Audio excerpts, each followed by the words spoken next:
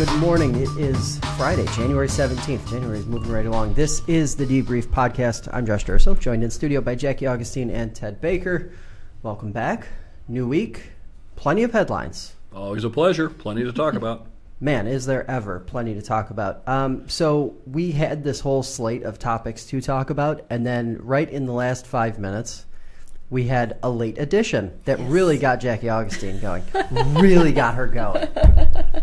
That have to do with open government. It certainly does. So, if in case you haven't heard, Jackie hadn't heard as of this morning. Yes. Earlier this week, I believe it was earlier this week, Shoshana Bale, and I'm not sure I'm pronouncing that name correctly. The state's Committee on Open Government appointed a new director. It had been obviously vacant since the whole controversy involving Bob Freeman. But here we are with a new director, as Jackie pointed out, and a nationwide search that didn't feel too nationwide since nobody knew that they were even close to making a decision. The decision came in a fairly nondescript press release earlier this week, and the reaction to it's been pretty intense and intensely negative, I would say. Your thoughts on what you've seen so far, Jackie? Well, I think the Albany Times-Union headline really sums it up, which is state's new open government expert was hired in secret. The 11-member advisory committee for the Committee on Open Government didn't even know. And the person who's been appointed, who is an IT attorney, was in the Cuomo administration for 4 years. And according to this article, she is kind of known for denying FOIL requests from the office that she was in before. And the Times-Union says that she ruled against the Times-Union in 10 out of 10 decisions last year. So just a few. I'm a little concerned about that. First of all, because I know that most news outlets aren't filing random, spurious Freedom of Information requests, right? A Freedom of Information request takes time, has to be very specific. It's filed when people are looking for something that is in the public interest, generally. I know that sometimes residents will file FOIL requests to try and figure out what's going on, or sometimes to file a lot of requests to kind of bog things down a little bit. But usually the majority of requests are for legitimate purposes. And I find there are very few reasons for denying somebody's access to a public document. I mean, we are the government. That's the idea.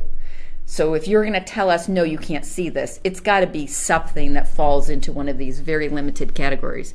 So I find this very concerning. Bob Freeman, for all of his issues aside, I think the consensus about his professional work in that office in terms of advising people on the open meetings law and Freedom of Information requests and his knowledge of the legal standards was a resource that favored public disclosure. And it sounds like maybe the Cuomo administration is trying to tip the balance a little bit in the other direction, and that would be concerning to me. It's interesting to me because the standards that had been laid out in the last several decades under his leadership, under Freeman's leadership, previous leadership, are still the standard. Like, they are still the standard now. And I think just as a journalist who, had to reach out to the Committee on Open Government just, in the last 3-4 weeks about a very specific hyper-local issue that otherwise there wouldn't have been an answer. There wouldn't have been any. There is nothing in New York State, in the framework of how government works, to hold government accountable. Right. Aside from this organization, this entity. Mm-hmm. So the integrity of this entity is incredibly important. And, I hope that it doesn't have an impact. I hope that the good people there in that office who have already been doing great work for a number of years are able to continue doing great work. Yeah. My initial thought was that, and like a lot of things that happen in Albany, a lot of people have a very cynical viewpoint of Governor Cuomo, and I am probably one of those people who also has a pretty cynical view of him. I think most of the decisions he makes them in the scope of how they will affect him or how outcomes will affect him personally. Right. So I don't think that this decision was necessarily made to stymie anyone who's trying to hold local government accountable. Now, if you want to hold Albany accountable, or if you want to hold the Cuomo administration accountable, and you were hoping that the Committee on Open Government was going to be your avenue to that, I think that just went flying out the window. But for everyone else, I think, who wants to hold local government accountable, especially with the density of material that's actually available through their library of advisory opinions and things like that, I'm not sure that you could turn the Titanic in terms of, sort of rewriting the book just through the appointment of one new leader. Right.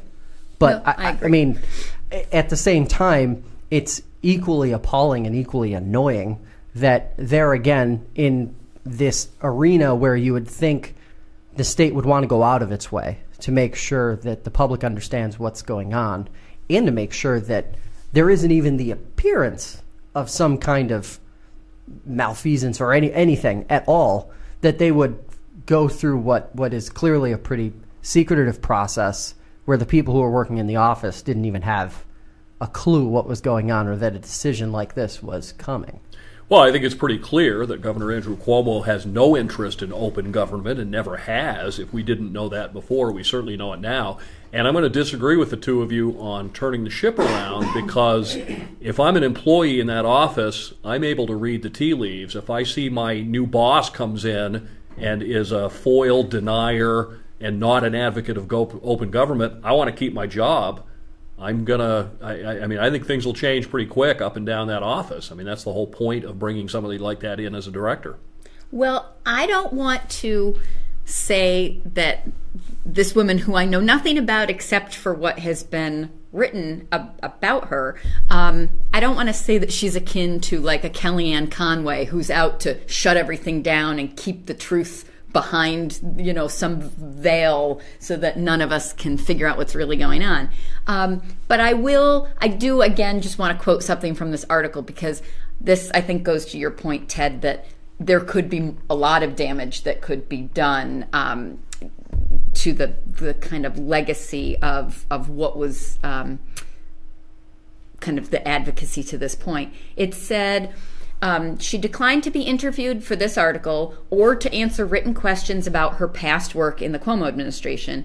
She did not provide copies of her past legal decisions at that agency concerning FOIL requests, stating that those records themselves would have to be provided through FOIL.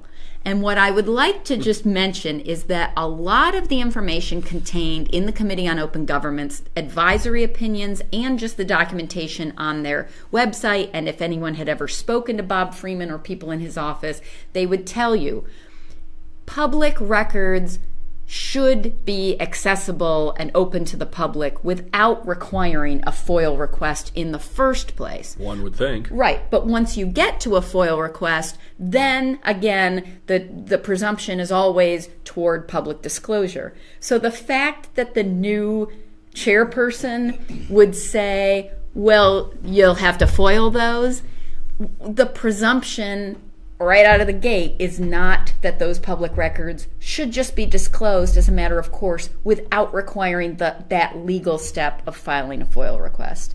So that is discouraging.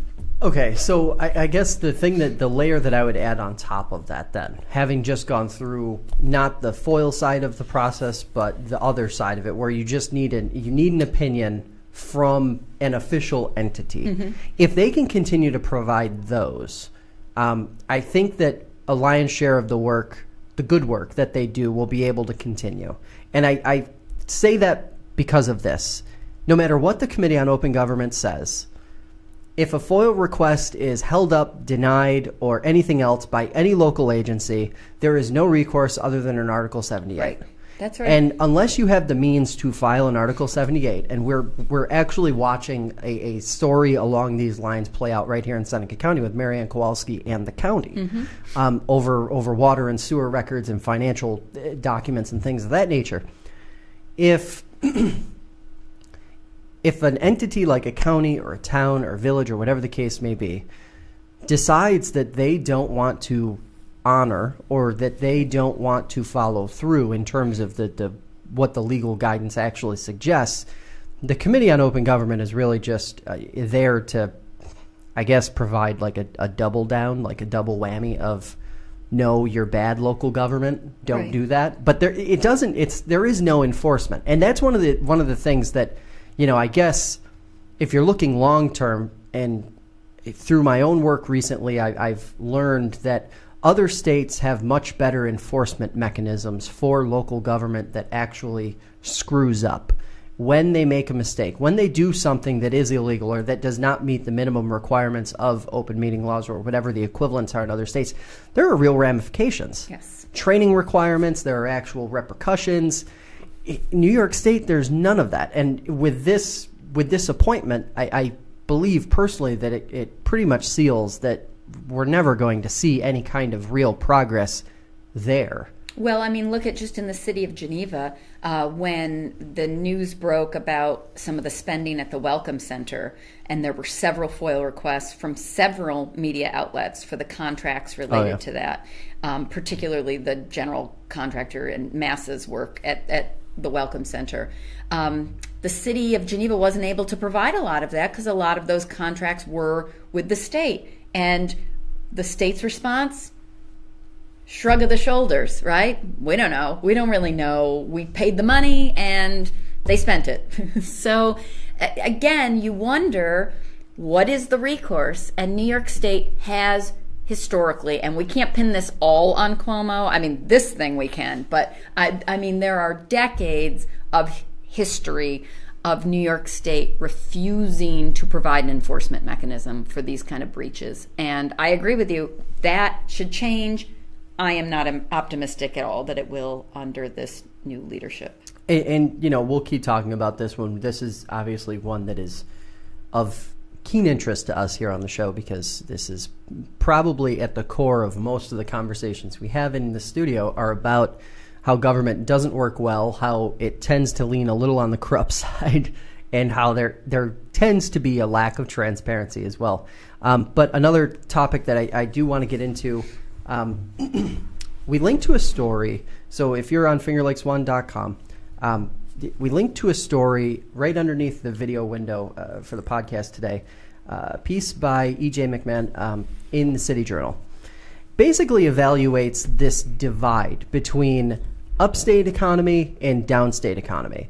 And it paints an incredibly bleak picture about the state of upstate's economy in general. Now, the reason why this is interesting, I think, not only because of its budget season and spending upstate is always a topic, but I think this is particularly interesting because of a tweet recently that got a lot of attention from the lieutenant governor, where she said that the Southern Tier's economy is soaring. And I know this is part of their tagline for the Southern Tier soaring. She touted low unemployment numbers, a growing agricultural economy, and $702 million in state investment into the Southern Tier as reasons for, or causes, she says, for the Southern Tier's economy being on this upward trend. Like I said, it received a lot of criticism from a lot of different angles and a lot of different political views too. Is there a real disconnect? Is this I guess I want to reframe that.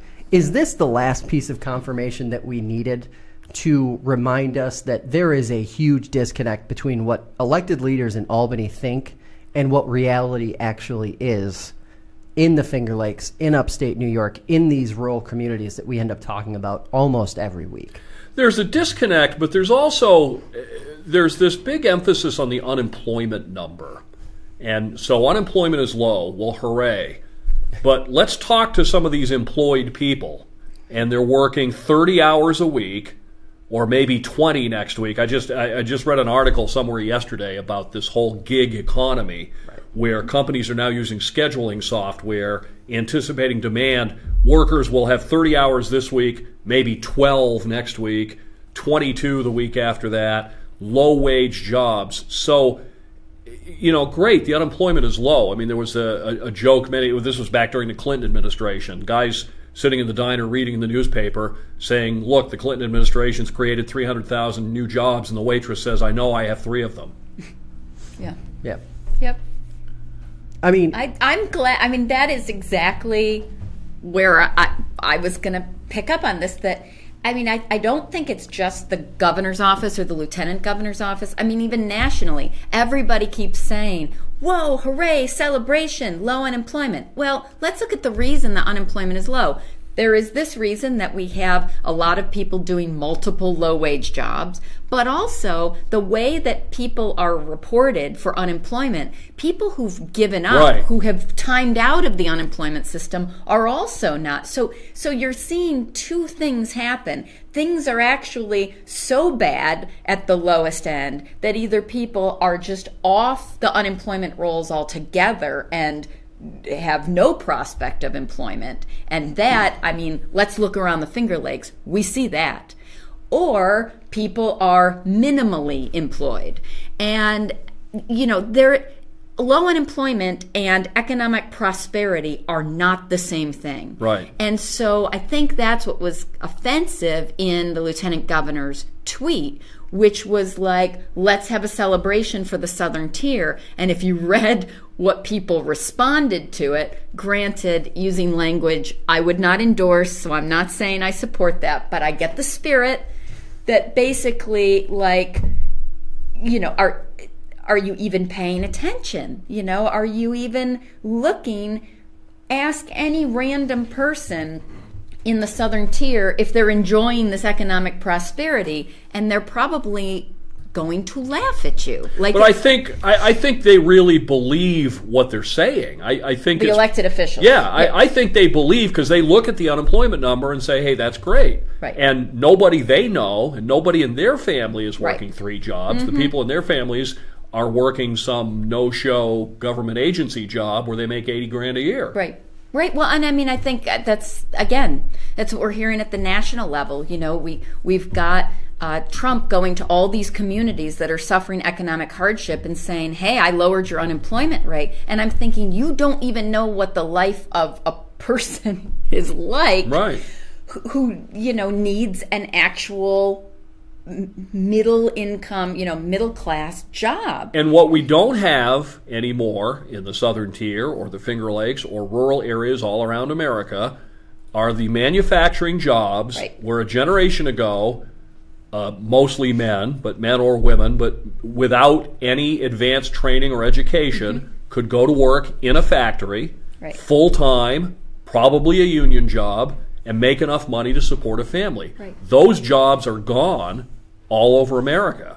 So it's great that unemployment's low, but you can't replace a $45,000 a year factory job with 3 jobs cobbled together that add up to $30,000 and call it success. And know that you're going to have to work until you're 75 just to right, be able to keep your housing. Right. Yeah, it is not a rosy picture. No medical insurance, no benefits, no vacation. Well, that ties into this other thing, right? So now the state, after the State of the State address, has this $6 billion deficit. The majority of that is attributed to increased Medicaid costs. Why are so many people needing to access Medicaid benefits? Why have we seen that spike? Because when you are working several lower paid jobs, you don't have access to health insurance. And I'm speaking from experience. Right. I mean, that is just the reality for a lot of people in New York State. So to say that low unemployment, again, equates to everything being A-OK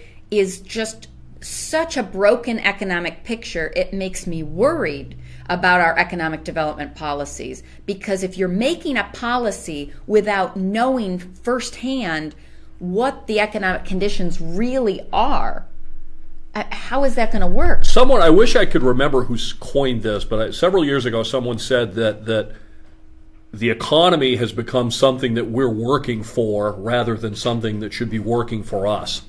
The economy has become this master thing that we're all supposed to serve. Yeah. Well, okay. So a couple of the stats that I just had pulled up on the screen there, if you're watching us on YouTube, that I thought were kind of telling, kind of interesting, and the kind of numbers that we do, statistics that we don't necessarily hear about that often.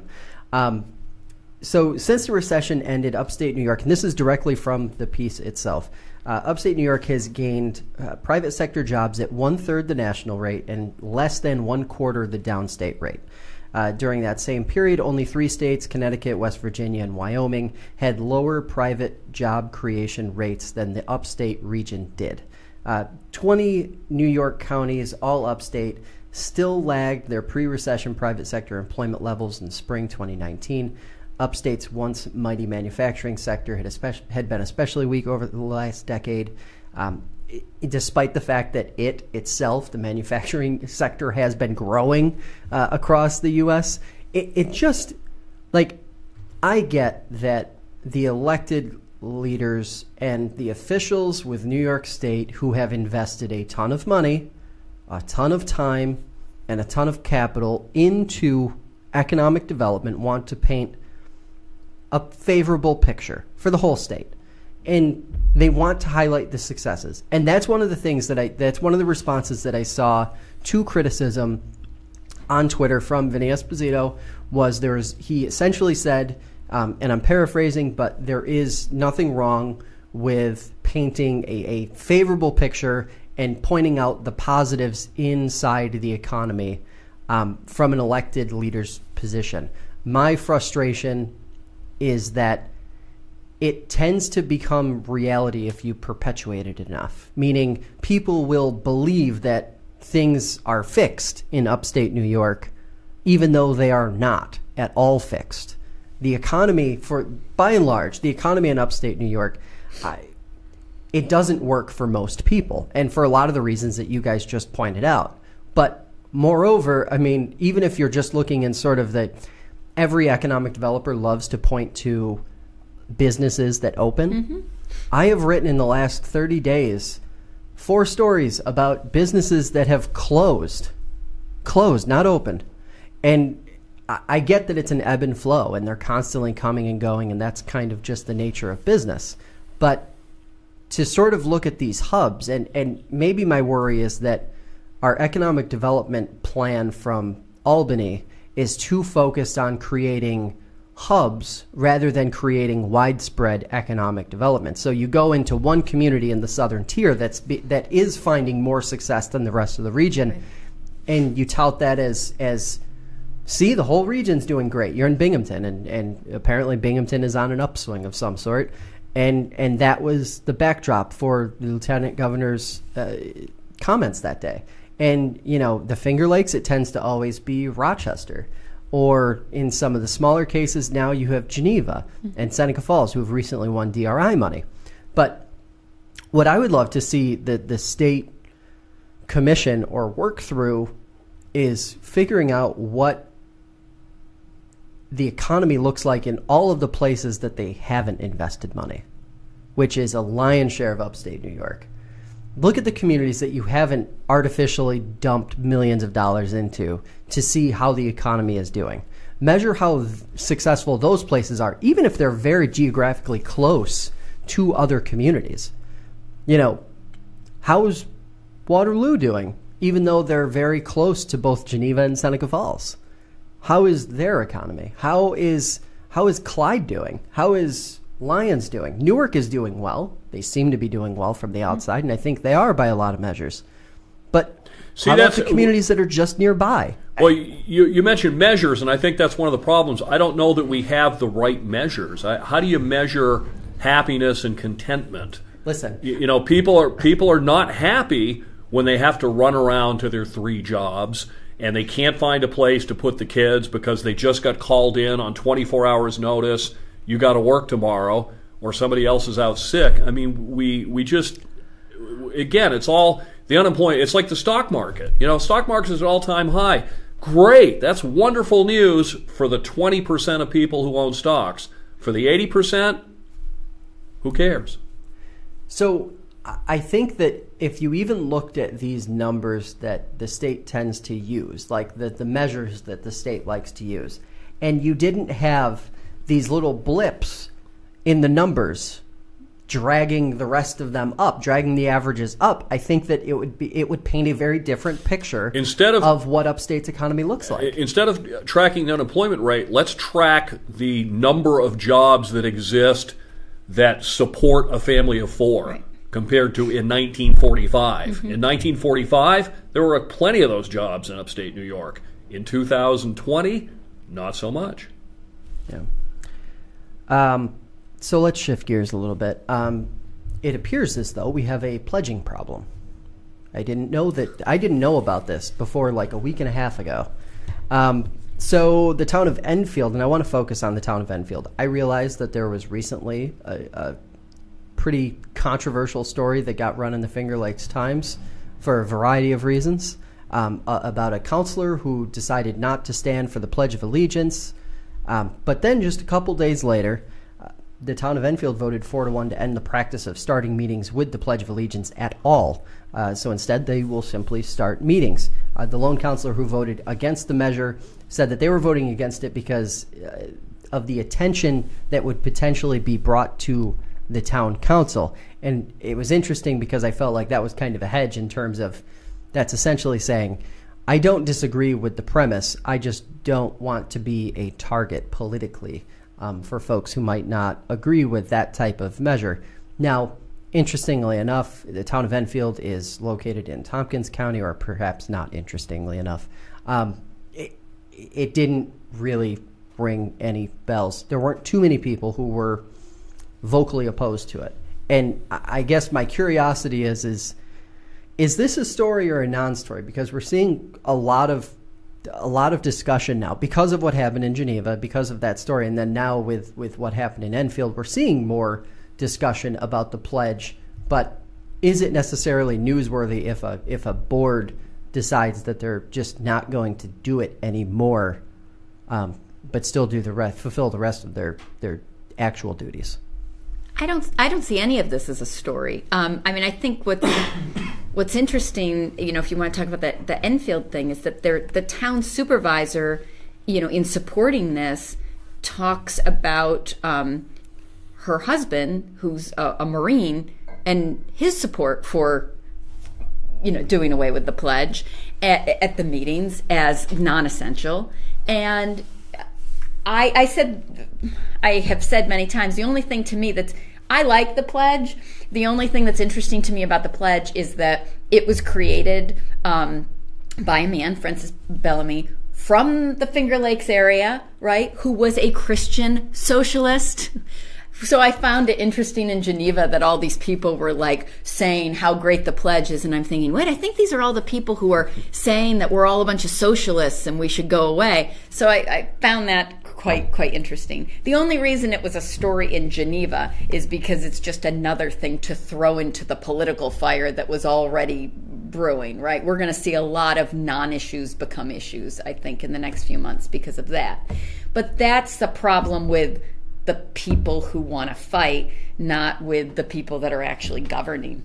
So, I don't know. I don't see it as an issue. I mean, maybe this is my libertarian bent coming through. I don't know.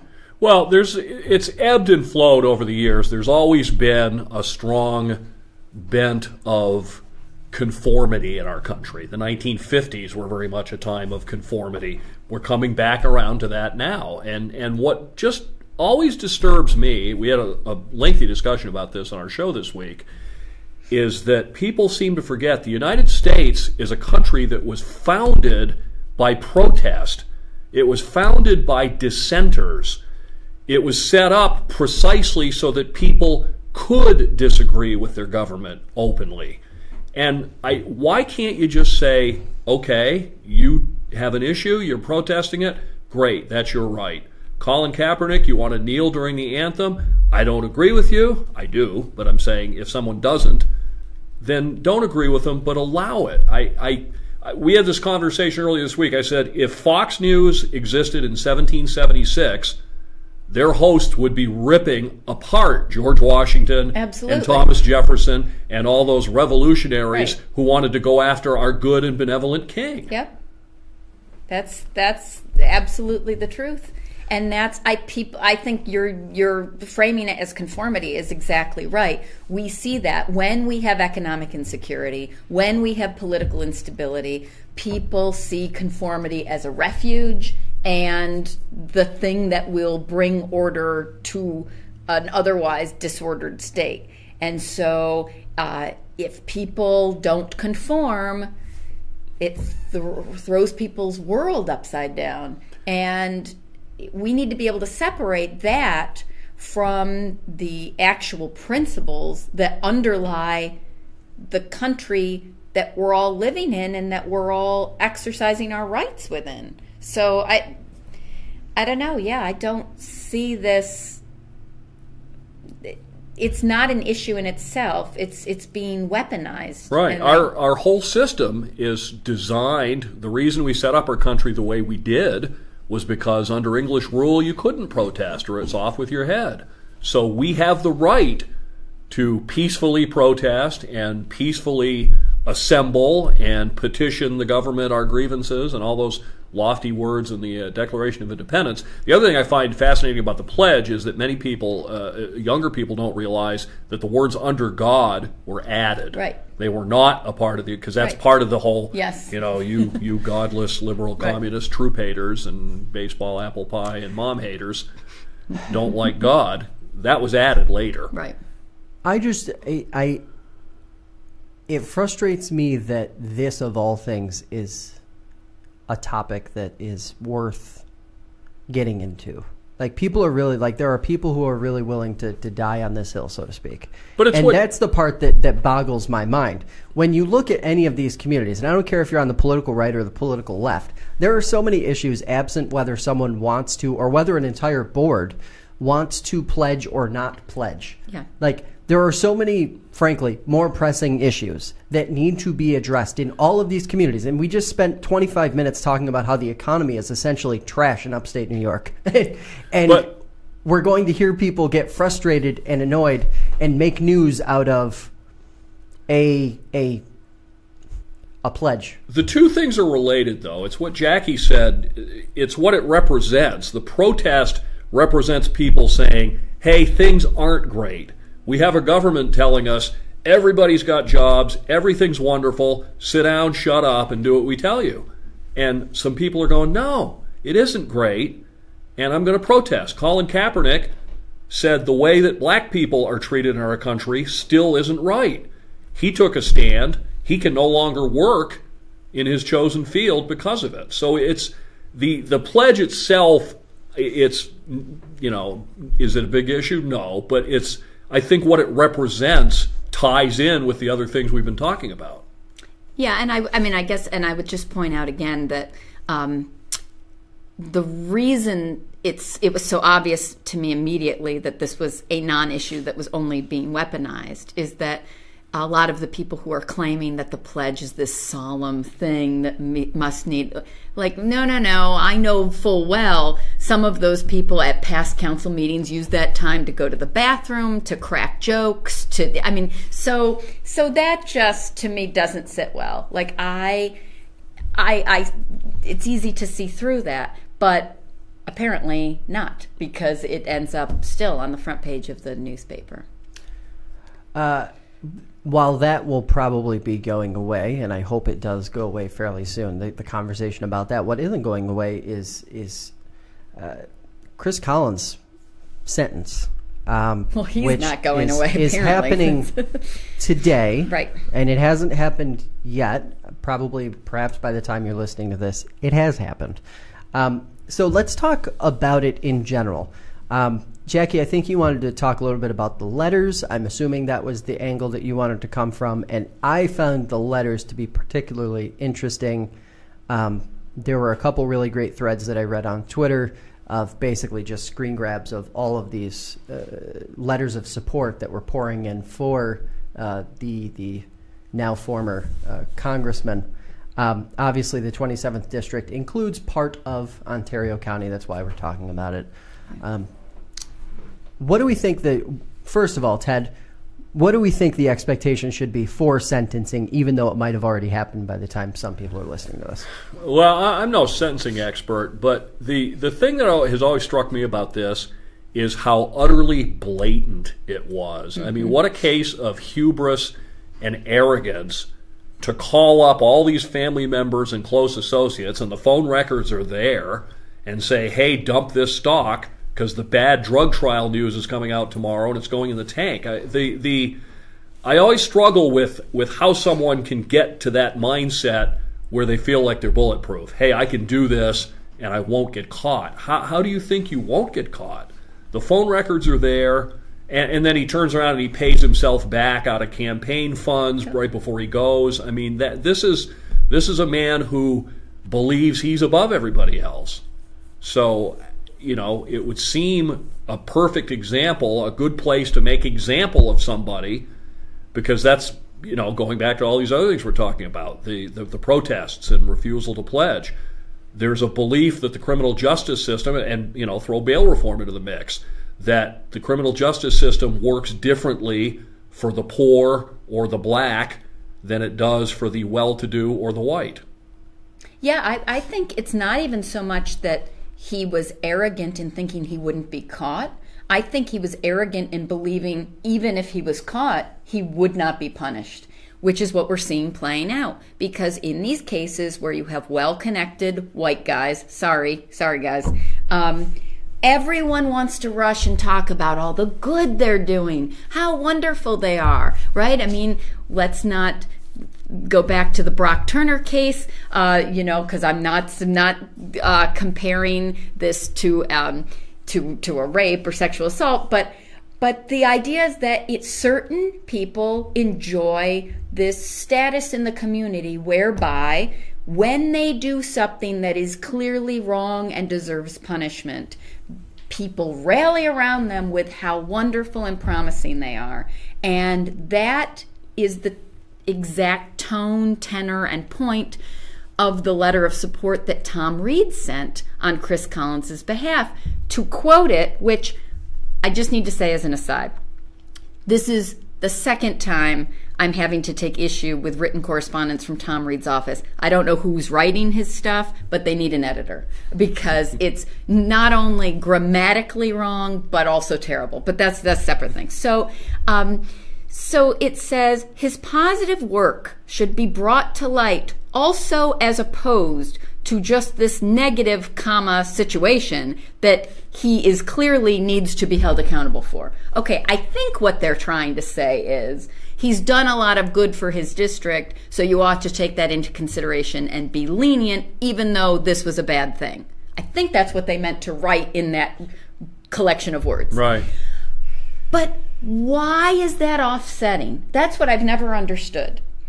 Because he did his job as a congressman minimally in representing his district on some matters, the fact that he used that very job and the public trust to benefit himself should be okay. But He's entitled to that? I don't think that his work as a congressman should necessarily not be offsetting, but what it should be is applied equally throughout the system, because the poor guy who wasn't a congressman who gets busted and gets sent to jail, no one's writing letters on his behalf. He probably did some good things too. Right. It's the unequal application of justice across the system that angers so many people. That's an excellent point, and you're right. I don't want to say that we shouldn't count someone's good deeds in taking a clear picture of the kind and amount of punishment they deserve. But those good deeds tend to get magnified when the person is white, right, wealthy, and powerful. Yeah, and they have a platform, and they've got other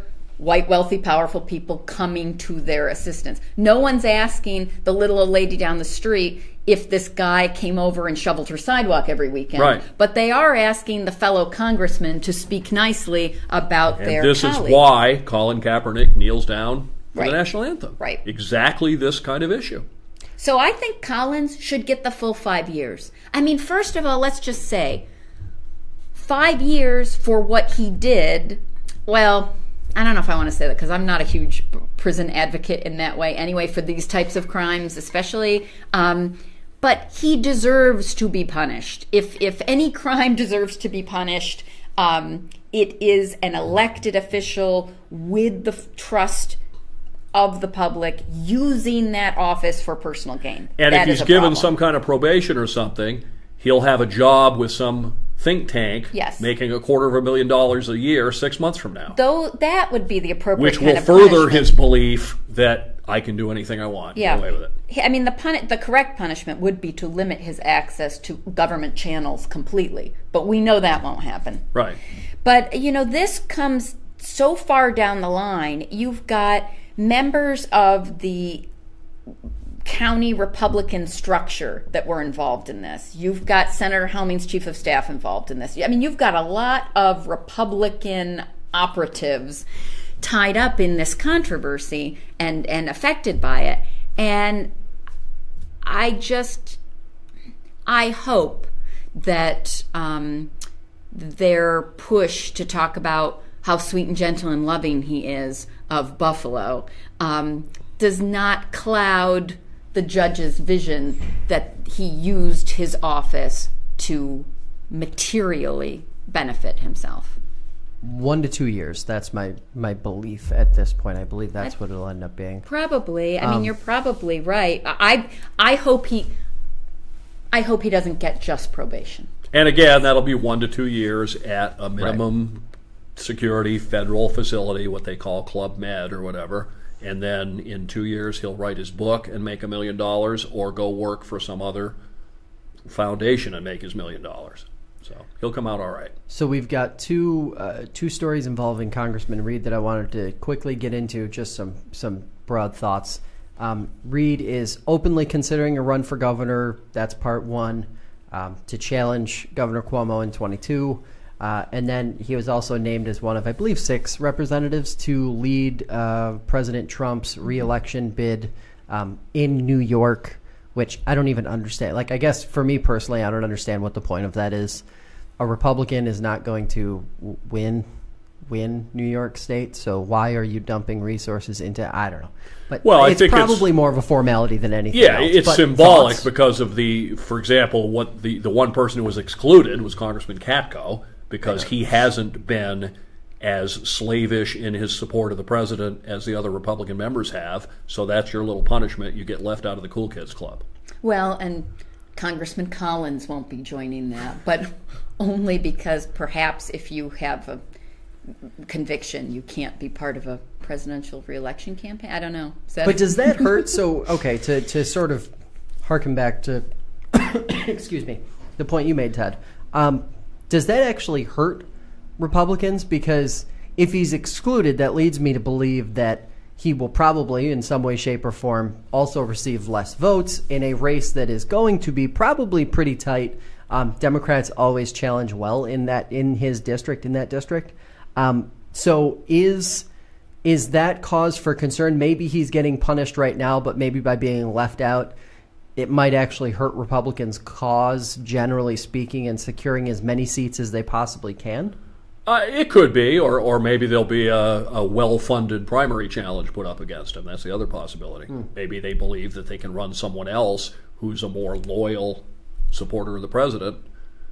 Are all Republicans Trump supporters? Like, I would hate to label everybody that way because I mean, I have a lot of Republican friends, and I hate to. It's like the worst possible thing you can say. Well, I'm not anti-Republican because I have some Republican friends, but what I'm saying is I have spoken to many Republicans who are not happy with Trump. I mean, they are like sensible conservative people who have values, who are offended by Trump. Those kind of people are not running the Republican Party these days, and they're not the ones who will run a very well-funded primary challenge against you if you don't toe the line. True Trump supporters, my personal opinion, liberal, lefty, weenie opinion, very few. But what there are is a lot of people who are scared to go across that line. Oh, okay. That's I mean, he... And there were probably a bunch of other people who are just sort of comfortable in their bubble. I have seen reporting indicating that if the impeachment vote in the Senate were taken in secret, there would be approximately 30 Republican senators who would vote for impeachment. Yeah, I think Jeff Flake came out talking about that as well, that the reason we're seeing the kind of political dialogue that we are right now is because it is so public, and that if people had the ability to vote their conscience without repercussions, that we would see something different. But in that view, I feel like, well, then you're not voting your conscience, because conscience is exercised in the daylight. Right. I mean, right. But Reid for governor as a gubernatorial candidate, legitimate contender or not? What's the thought process? I just don't see the numbers being there for a Republican to win the governorship. I mean, it's because, again, the people and the money and the power are all downstate. Those people are very happy with Andrew Cuomo. They're very happy with the economy. If I lived in Westchester County and made $170,000 a year and lived in a $500,000 house, I'd be happy too. I'd be real happy. So I just don't think, unless 10 million people move to upstate New York and register as Democrats or register as Republicans, I don't see the numbers being there. But then, and as far as I know, this question hasn't been asked, and maybe I'll have the guts to do it on my next appearance, but how much of the congressman's sniffing around the governorship is worry, A, that Republicans will lose power in 2020? I mean, it's possible they could lose both houses of Congress and the White House, or maybe not, but certainly it's a possibility. And also the second possibility that redistricting will change his seat in a way that makes him think he might not be able to get it back next time. Interesting. Well, Congressman Reid is no George Pataki. I don't think he has the kind of appeal that we saw the last time we had a Republican governor. But I think that, I think he's more like akin to what's his face, the Buffalo guy that then got himself into all that trouble, but that tried to run for governor. I can't remember his name, but anyway, I think what Reid is probably counting on is that actually there are a lot of people who aren't satisfied with Cuomo. So I'm not sure I agree that everybody downstate likes Cuomo. I mean, he faced a pretty significant primary challenge the last time. I would expect that to come again. And I think the hope is that if a primary challenger is not successful and then runs a third party, does Reid end up getting in there, splitting the ballot? Frankly, I'll say again, if his kind of public relations arm and kind of local people that are working for him continue the way it's been so far, I'm not worried that he would become governor. But I don't know what he thinks his platform would be. Okay. Yeah, I mean, there's kind of a dichotomy between being a member of the Problem Solvers Caucus and working across the aisle, but yet always referring to the other side as extreme and radical and just putting them down in the most derogatory terms. I mean, how do you become governor of a state with tens of millions of Democrats when you constantly refer to Democrats as extreme, radical, et cetera, et cetera? My thing, I don't know. I think as far as if you're polling the average upstate resident, and I don't mean the kind that aligns on the left, I mean the kind that aligns on the right, I think Congressman Reid is a completely sensible, legitimate candidate for governor. I really do. I think he checks enough boxes, and I think he's the kind of person that a lot of a lot of rural Republicans would get behind. Well, a lot of people see him as a regular, look at his last candidate, Tom, for Congress, right. which it's funny because I've seen a lot of candidates begun to do that now across the country. Comes across as a real regular guy. I have him on once a month, very affable, always compliments me, and, But that's the problem. I last time around, we saw Mark Molinaro, who by all measures heading into Election Day, was viewed as a contender, was viewed as a guy who could legitimately take down Governor Cuomo. Yeah. And he didn't even, I don't think he crested what the previous challenger had acquired in that prior bid. I think he got around 35% of the vote. And it just wasn't. Molinaro had legitimate policy chops.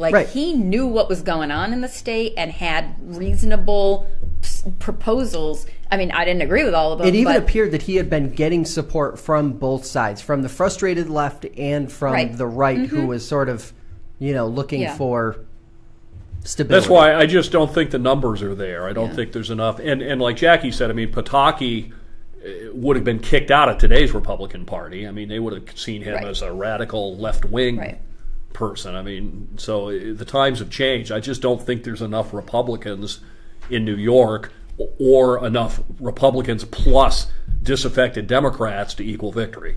Okay, last topic of the day. We were going to get into bail reform a second time because there was a speaker yesterday, a former district attorney who spoke yesterday in Geneva. We're going to bypass that. We'll talk about that next week. So there are a pair of bills that are being battered around Albany, which would essentially eliminate life sentences. One would give 55-year-olds who have served 15 years in prison a chance to come before the parole board regardless of the crime or original sentence, and the other bill would change standards for parole and allow someone to get released if they show signs of rehabilitation. Opponents of that latter measure say it just lowers the bar for what rehabilitation is. Now, I don't even know that this has a legitimate chance of getting through and being signed into law, especially with the backdrop being the current state of the criminal justice reforms that were just implemented in January. Right. There's so much vocal opposition to those now. I don't know if these would get through. Is this surprising? To me, this was surprising. This kind of it just caught me off guard. I didn't think anything like this was coming. But then I talked to some other folks who said, are you surprised that New York State would be pushing for legislation like this? Where do you come down on it, Ted? And I guess my curiosity is are you as shocked as I am? Well, I don't think I'm shocked because the whole, it's all part of all the same push, which is that our system is just very punitive. And punishment is one way, but there are other ways. There is rehabilitation. There's re-education. I mean, people on the right scream bloody murder about the idea of, education for inmates. Well, maybe an educated inmate comes out of prison and can find a job and be a productive member of society. The problem is these things go too far. The bail reform has just turned into this political thing, but I think everybody can agree that it shouldn't have been blanket. There still need to be some offenses that are serious enough where you say, okay, this is a flight risk, this is a danger to the community, we have to hold this person. So, the idea that we should be paying for the housing and medical needs and everything else of some 75-year-old guy who couldn't hurt anybody if he was let out, I can see that point. But like all these other things, is the legislature going to have a voice? Or is Governor Cuomo going to decree all this stuff and then the extreme cases? I mean, we're hearing it now. Every single repeat offender who commits a crime, somebody goes, see, it's not working. Bail reform's not working. But nobody's asking the question, is this a person who would have gotten out on bail before? We've had repeat crime throughout history, and we always will. So I guess the idea in the abstract, I think, is not a bad idea. It just depends on what comes of it. And whatever comes of it, the right is going to scream and have a fit. Here's what I think is happening. I think these bills go too far. And here's why. They are trying to legislate their way out of a problem that they do not want to admit the root cause of. So if we could just say our sentencing, our enforcement, our targeting has been racist, punitive, aimed at trying to lock up certain groups of people, and now we are going to reach back into those cases and actually render justice, right? By letting people affected by those policies be reconsidered under sensible guidelines. That would be the right thing to do. But to say from now going forward, we're just going to do everything differently, blanket across, if you're a certain age now, maybe, this is the thing. That's treating everybody equally and ignoring the fact that the real problem is a problem of disparity. So you can't treat with a blanket policy, you can't remedy with a blanket policy something that was created through targeted systemic issues. So that's what I have a problem with. I think if Governor Cuomo wanted to be a leader, he would come out and say, you want to know what? Instead of, making pot legal across the board, we're going to end our policy of charging people with, pot offenses only in certain communities, only certain groups, and we're going to, waive all the people who've been jailed for these nonviolent offenses over the years. That would be justice. But saying going forward, well, now everybody gets a pass. Well, that's great for all the wealthy white people who've been doing it all along and not getting caught, and now, can be more open about it. But what does that do to fix what the actual problem is? So I think he's trying to, say, I recognize there's an issue, but without actually just being honest about what the issue is and solving that. Well put. Well said. I agree. Thank you. Okay, so that's it for today. We had a couple other topics that I was hoping we'd be able to jump into, but we'll hold them off for next week or the week after that. Ted, where can folks hear you Monday through Friday? On the Finger Lakes Morning News, on Finger Lakes News Radio. In Geneva, that's 95.9 FM, 1240 AM, WGVA. In Auburn, it's 98.1 FM and 1590 AM, WAUB. All right. Go over to Facebook, like us there. That's Debrief Pod. We're also online, if you can imagine that. Debriefpod.com. That's where all of our previous episodes are. If you go there, go ahead and hit the subscribe button as well. We will see you next week. Until then, stay informed.